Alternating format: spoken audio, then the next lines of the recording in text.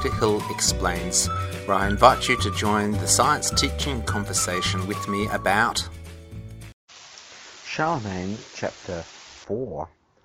Now, I've issued chapter 5, episode 5. I can't find chapter 4, so I'm going to read chapter 4. I believe that I read it before. Sort of reading a bit ahead. This is a classic book summarising it. They've got a focus. It's written by a priest of the 50s, so you've got a focus on you have to understand this period to understand how the church went to England and all that type of stuff. So I'm going to read chapter 4, The Conquest of Clovis. So Clovis is a warlord who came up and he started sort of emerging the head chief of the Franks, and the Franks invaded everybody. So let's go closer. Clovis, we have said, was only 14 years of age when his father's death devolved upon him. 14, imagine. The chieftainship of one of the small principalities into which the Franks were divided, which could furnish a band of about 4,000 warriors. So, you can imagine, it's a bit like Taylor Swift. It's still got the tastes of the ideas and energy for when she was a pop star. It's amazing how when you thrust to fame, a lot of your development doesn't mellow and stuff like that. So I think he kept on going.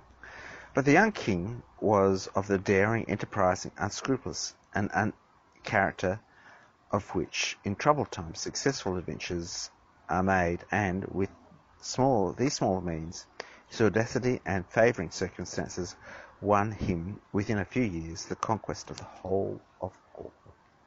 So, in a sense, you're too young and too inexperienced to be fazed by things, and this makes sense. I think Alexander the Great, when you look at it, he just had no sense. He had a sort of a single-minded purpose. He wanted to get Darius. He just broke ranks and just chased the general off. He had a sort of a real focus across here. The Franks had long been allies of the empire and formed a defence along the frontiers of the Lower Rhine. But no doubt the example of the other barbarian adventurers who were winning possessions in other parts of the empire fired up the minds of the ambitious, enterprising young Frank. So the empire's going, far out, do you hear? It's just been slaughtered by these barbarians. Probably the barbarian races behind the Franks shared the general unquiet amongst the barbarians and pushed them towards the empire. Clovis took a great resolution, assembled his warriors and marched them across the forest to Soissons and attacked the prefect Syragus and inflicted upon him a total defeat. So you can imagine we can count on the Franks as allies, and so double agents. Syragus fled to refuge his ally, the Gothic king Thoulouse, who was given up by his ally on the demand of Clovis and put to death. So, what the heck?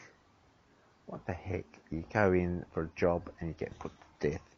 No one took upon himself to maintain the interests of a distant emperor. No one attempted to rally the forces of the province against the Frankish conqueror. Thus, at the cost of one battle, the young Frank adventurer, the chief of a few thousand semi-barbarians living the rude life of farmers and hunters in the scattered hamlets, found himself successor of the imperial authority of the populous and wealthy cities, the fertile lands, started with luxurious villas, wealthy, civilized population, the whole of northern Gaul. So it's one of those things that you can imagine these random things happening all the time. It's almost a random. He exercised his power with politic moderation, respected the municipal institutions of the cities, which made them almost self-governing, left unmolested the properties and liberties of the people generally, and continued the administration of imperial law through the existing hierarchy of officials. The lands of the imperial treasury and the unreclaimed lands afforded ample means of rewarding his warriors, who, grouped here and there on their new estates, formed a sufficient garrison where no one thought of resistance. So there he comes across. Of the Teutonic races who figure prominently in the overthrow of the Western Empire in the 5th century, Goth, Vandal, Burgundian, Sueve, Frank, Lombard and Saxon all had become Christians in the course of the previous century. The important thing is that they become Arian Christians who didn't believe in the mystery of the Trinity. The Goths, as we know, had been converted by the ladies of Uppalas. How the gospel spread to the other races, we do not know.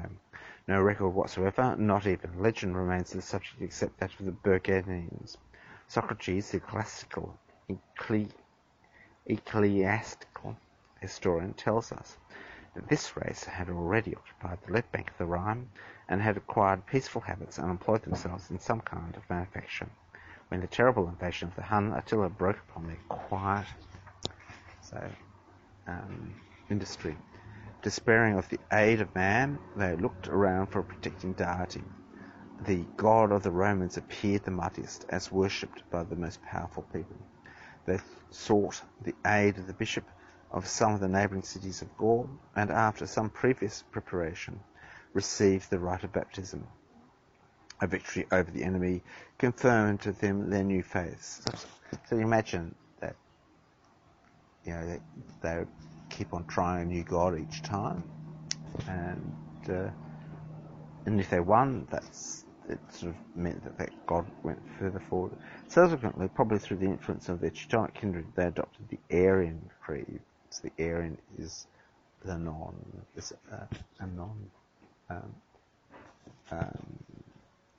it's not aligned to the church, I suppose. It's more Eastern Orthodox. At the period at which we have now arrived, Gondebaud, one of the Burgundian kings, had slain his brother Chilperic with his wife and condemned the two daughters to exile.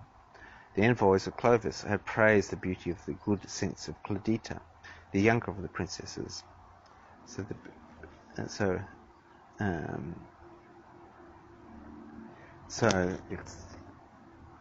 it's interesting. So Clodita. Clovis demanded her marriage. Goldman did not dare risk the enmity of any refusal. So, it's a pretty amazing thing. In some unexplained way, Clodita had been brought up in the Orthodox creed, which Goldman and the large number of Burgundians a little later also embraced under the influence of Avitus, the distinguished bishop of Vienne. The Christian wife naturally tried to convert her heathen husband, but without success. He gave every tolerance to the religion of the newly conquered Gallo-Roman subjects. He paid every respect to the powerful bishops of the cities in the new dominions. In his own house he allowed the queen to follow her religion, and when a child was born to them, allowed its mother to have it baptized. The death of the child within a few days, while still, according to custom, wearing the white baptismal robes, was calculated to leave a sinister impression. But when a second child was born, he allowed it also to be baptized. And this also began to sicken, but the pious Clodita prayed earnestly for the life might be spared, for the promotion of God's glory amongst the heathen. She naturally regarded its recovery and represented it to her husband as an answer to her prayers. We may be sure that the relationship between Clovis and his Christian conquests had its influence on his religious view. Christianity was universally regarded as the religion of civilization, heathen as the religion of barbarism. There is no reason to think the Franks were more opposed to Christianity than the other barbarians who had already embraced Christianity. Only Christian teachers had not reached them and their Saxon neighbours. Once brought into the close relations with the Gallo-Romans, the conversion of the Franks was sure, sooner or later, to follow. The influences of civilization and Christianity were already acting forcibly upon the able mind of the young Frank prince, and these influences, and domestic and political, were gradually preparing the mind of Clovis for the conversion which a special crisis soon precipitated. The barbarian tribes beyond the Rhine and the Danube were still in motion, and those who had already seized upon the possession of the empire had to defend it against all comers. It was probably some of such movements which shortly brought the Franks into hostilities with the kindred Alemanni. So you can imagine pushing everyone, can either fight a fierce person or fight the less, the softer people to the left of them. The hostile forces met in the Battle of Tolbiac, Zurpach near Cologne. The small army of the Franks was hard pressed by the Alemanni. Clovis, like Constantine, on the eve of his engagement with Maxentius,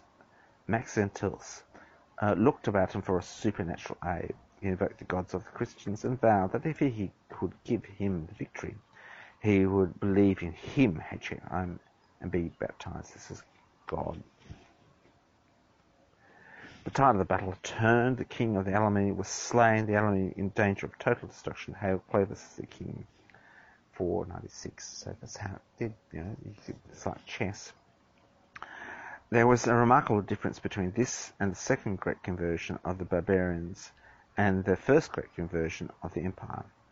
In the first conversion, individual souls were gathered in one by one. The work began amongst the lower classes of the people and gradually worked its way up towards the higher classes. The conversion of the emperor marks the triumph of Christianity over the cultured paganism of Greece and Rome. In the second conversion, the work usually began with the kings. The question of adoption of Christianity was considered as a political question which affected the national life. The king submitted to the question first to his councillor, then it was proposed to the tribune, and usually the baptism of the king was accompanied by that of a large number of people. So the Teutons were democratically elected, and there was a sort of consultation process. These features of barbarian conversion is illustrated in the case of the Franks, so you can almost see a better form of non-slave democracy. I think the Romans needed so many slaves that got them from inside. Clodita summoned Regimus, the saintly bishop of Rheims, to instruct the royal convert and prepare him for baptism. We are told that when the young hero, heard the bishop's lips the history of Christ's passion and death, he gave a curious evidence of his sympathy with the divine sufferer, and a failure to understand the spiritual significance of the awful transaction by explaining, "Had I been there with my Franks, I would have taught the Jews a lesson." The king's baptism took place at the following Christmas. It was performed with all the solemnity and pomp which the great and wealthy church of Rheims would display on an important occasion, and the ceremony was elaborately described in the rhetorical pages of Gregory Tours and others. Now, rhetoric is argument, the skill of speech, isn't it? The church, rather than rhetorical question, rhetorical is sort of stylized question. So we rather focus on question rather than rhetoric, I suppose.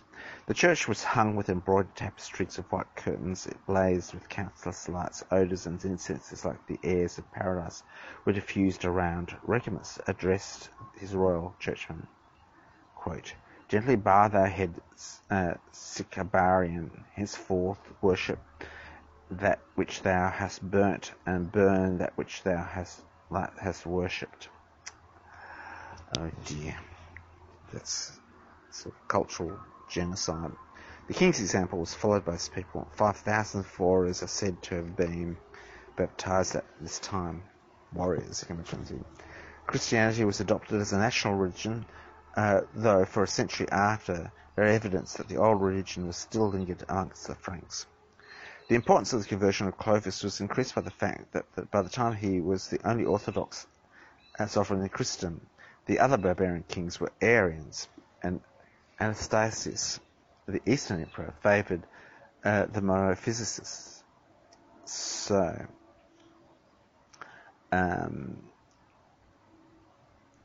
monophysicist is a Arian thing. I don't quite understand that.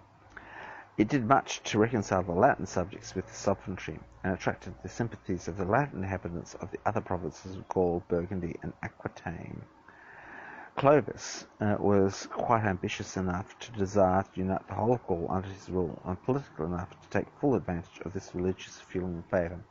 So there was a bit of a schism between Eastern and Western Church, and the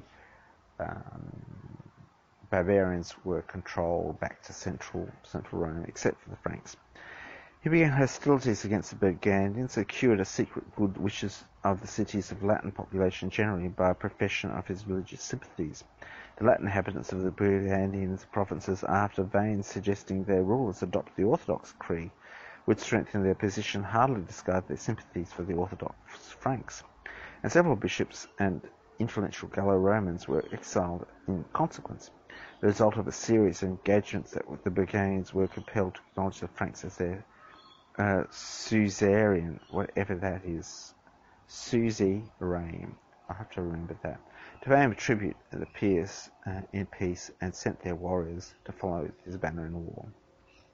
The Visigoths gave him pretext for undertaking a war to deliver the people of Aquitaine from religious persecution. Aquitaine sounds such a beautiful place. You can imagine France. Europe, the Gothic king, was a zealous Arian who harassed and persecuted the Latin population, exiled their bishops, imprisoned their priests, and blocked up their doors, the churches, with thorns. Clovis came in the character of a champion of the Catholic religion. A single battle of Poitiers in 508 broke the Visigoths' power over Gaul, and the wealthy and refined Latin population of this flourishing province gladly exchanged the sovereignty of the Arian Eric for the Orthodox Clovis, and the Gothic garrisons as guests for their ruder race, who at least were co-religionists. Wow. So the Visigoths were better than them. So you have to understand this Arian stuff is, people just don't understand this religious stuff. So Arian is that Jesus was a second God. Sort of it seems a bit more logical, easier to pick up. The last great measure which consolidated the power of Clovis was the union of all the subdivisions of the Frank nations under his own kingship. Historians accuse him of not shrinking from the crime of pursuit of this object in his ambition. They say he suggested the son of Sigebert, king of the Ruperlian Franks, the assassination of his father, with a promise that he would favour his succession and then cause the patricides to be slain and obtain his own election. There you go. Don't trust a dickhead. They accuse him of getting rid of his near relations and chiefs who ruled over the subdivisions of the Salian Franks at Tuluin and Cambrai, and thus removing obstacles for the consolidation of his Frankish power. Lastly, the Amoracans nominally recognised the sovereignty of Clovis, but, safe in the depths of their forests, they had little intercourse with the rest of the world, and were practically independent. So you get a real feeling of Middle-earths and the elves. Let us briefly glance at the condition of the Frankish Empire at the end of the conquest of Clovis. To begin with, the original seats of the nation, all the bank of the Rhine, from the mountains to Switzerland, the shores of the German Ocean, in a belt of variable breadth, bounded on the east by the Saxon and Frisians of the sort of Dutch people, who inhabited entirely by the Franks. On the left of the Rhine, from the Moselle down to the ocean, the Franks inhabited the country from their fathers had 1 century before. Passing from the Rhine to the Somme, a mixture of population begins to appear, and the further westward the greater intermixture of Latins among the Franks. But still the Franks are the proprietors of the countries, and are settled on the land in entire tribes and agricultural communities. The Gallo-Roman population is chiefly in the condition of labourers and artisans amongst the Frankish conquerors. The Somme is the boundary between the lines between which the Franks dwell and that in which they are only masters. Beyond the Somme, the passing westward to the Seine, the Latin population predominates. Cities are entirely Roman. The Franks are settled only here and there in military colonies, safeguarding the sovereignty of the King Clovis. As we pass to Aquitaine, the population is still more entirely Roman in character. The general prosperity of the beautiful country was little interrupted by either Goth or Frank, and retained its ancient Roman civilization altered by the progress of gradual decadence. We shall find the sequel that these natural differences in the character of the populations make themselves felt in political history. The civilization of the Roman Gallic land affected a moral conquest of the Franks who garrisoned and governed it, and they ended up adopting its interests. So the Franks invaded, but then the ideas invaded the Franks, didn't it? The feeling of antagonism between the Romano-Gallic people and the Franks people continued for ages after their unions, and the Somme was in fact the boundary between the two nations, Australia and Austrasia and Neustrasia. Okay. One important, so there's actually two kingdoms, a Frankish one and the Frankish conquest. One important feature of the political condition is the mixed population of all these districts in which the Franks were only military settlers, is the original Latin inhabitants and the barbarians settled amongst them continued in two distinct peoples governed by its own laws. The Franks were ruled by the king of their own election according to their national laws and customs. The Latins were ruled by the old imperial law, administered by magistrates, probably in most cases their own race appointed by the king. The relations of the Latin race with their barbarian masters was fairly equitable and not unkindly. The oppression, what oppression there was chiefly due to the weakness of the Gallo-Romans who used their office under the Franks in tyrannizing over their own countrymen, and in not a few cases, the small landed proprietaries voluntarily abandoned their conditions as Romans and placed themselves under the protection of the powerful Frank neighbours and became his men, and thereby escaped the tyranny of their own magistrates and the exactions of the Roman fiscal systems. The interesting thing is that Rome had a tax system. The Franks had conquest. They needed something. They just had to, if they needed money, they didn't have a treasury. They just had a pile of treasure. The barbarian kings, indeed, soon saw the wisdom of embodying their national customs in written codes and drawing up these codes probably with the assistance of their Roman advisors as well as of the chiefs and elders. They introduced more or less a modification and improvement of their new condition and their growing civilization. The Salic law, the code of the Franks, opens with a stately preface in which they speak of themselves as, quote, the nation of the Franks, illustrious and having God as its founder, brave in arms, constant in works of peace, profound in counsel, faithful to treaties, noble and healthy in body, of singular fairness and beauty, hardy, active, bold in combat, lately converted to the Catholic faith, free from heresy, while yet in barbarous belief seeking by the inspiration of God, they clearly acknowledge loving justice and mindful of piety. The Salic law was dedicated by the chiefs of the nation who at the time held command amongst them. Glory to Christ, who loves the Franks, may he have regard for the kingdom, says across. This is the nation which, small in numbers but brave and strong, broke off the neck of the hard yoke of the Romans. The condition of the cities forms another very important feature in the political and social condition of the country.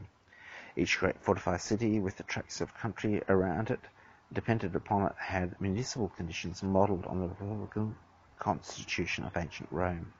It governed itself in its internal affairs. It paid a tribute to the imperial and royal treasury in one fixed sum, raising the sum amongst the citizens in discretion of its own officers. Its walls and towers were manned by its own militia, not by imperial royal troops, and, on the other hand, its citizens were not liable to serve in the royal armies. So they were European city-states, and you still have this in Europe. The great landowners and neighbourhoods usually had, sort of get this feeling of the Italian things, townhouses were their chief mansions. They were citizens and often held municipal offices. Each city had was then a little republic. There was little feeling of community or interest amongst them. On the contrary, there were frequent jealousies between one city and another, which provoked quarrels and sometimes broke out into actual hostilities. This condition of the cities will help explain the weakness of the empire against barbarians. Each of these little republics stood on its own in defence and contributed nothing to the general security. It will account for the readiness in which the prophets of Sarangas submitted to Clovis when the prefect had been defeated in Soissons. We must bear in mind the cities retained their constitutions under the Franks and continued to be great extent Latin republics in the midst of the Frankish Empire.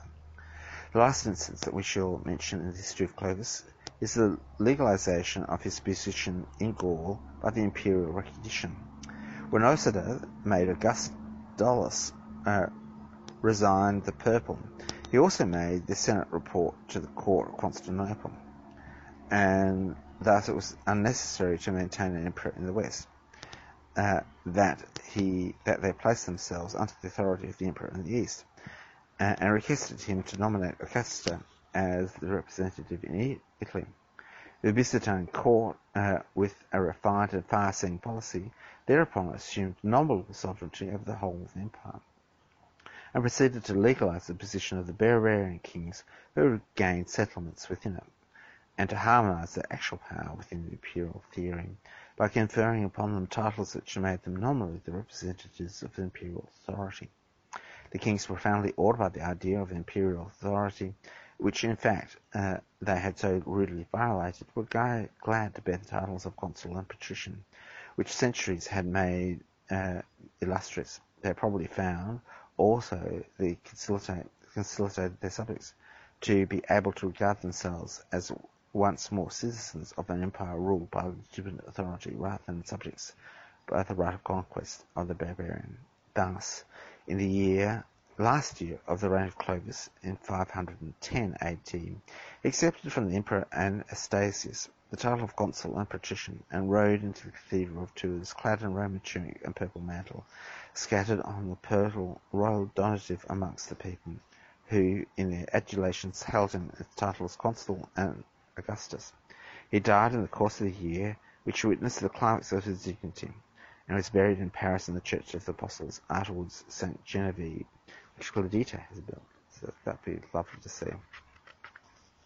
And that's the end of the chapter. Thanks a lot for listening. We'll see how that one goes.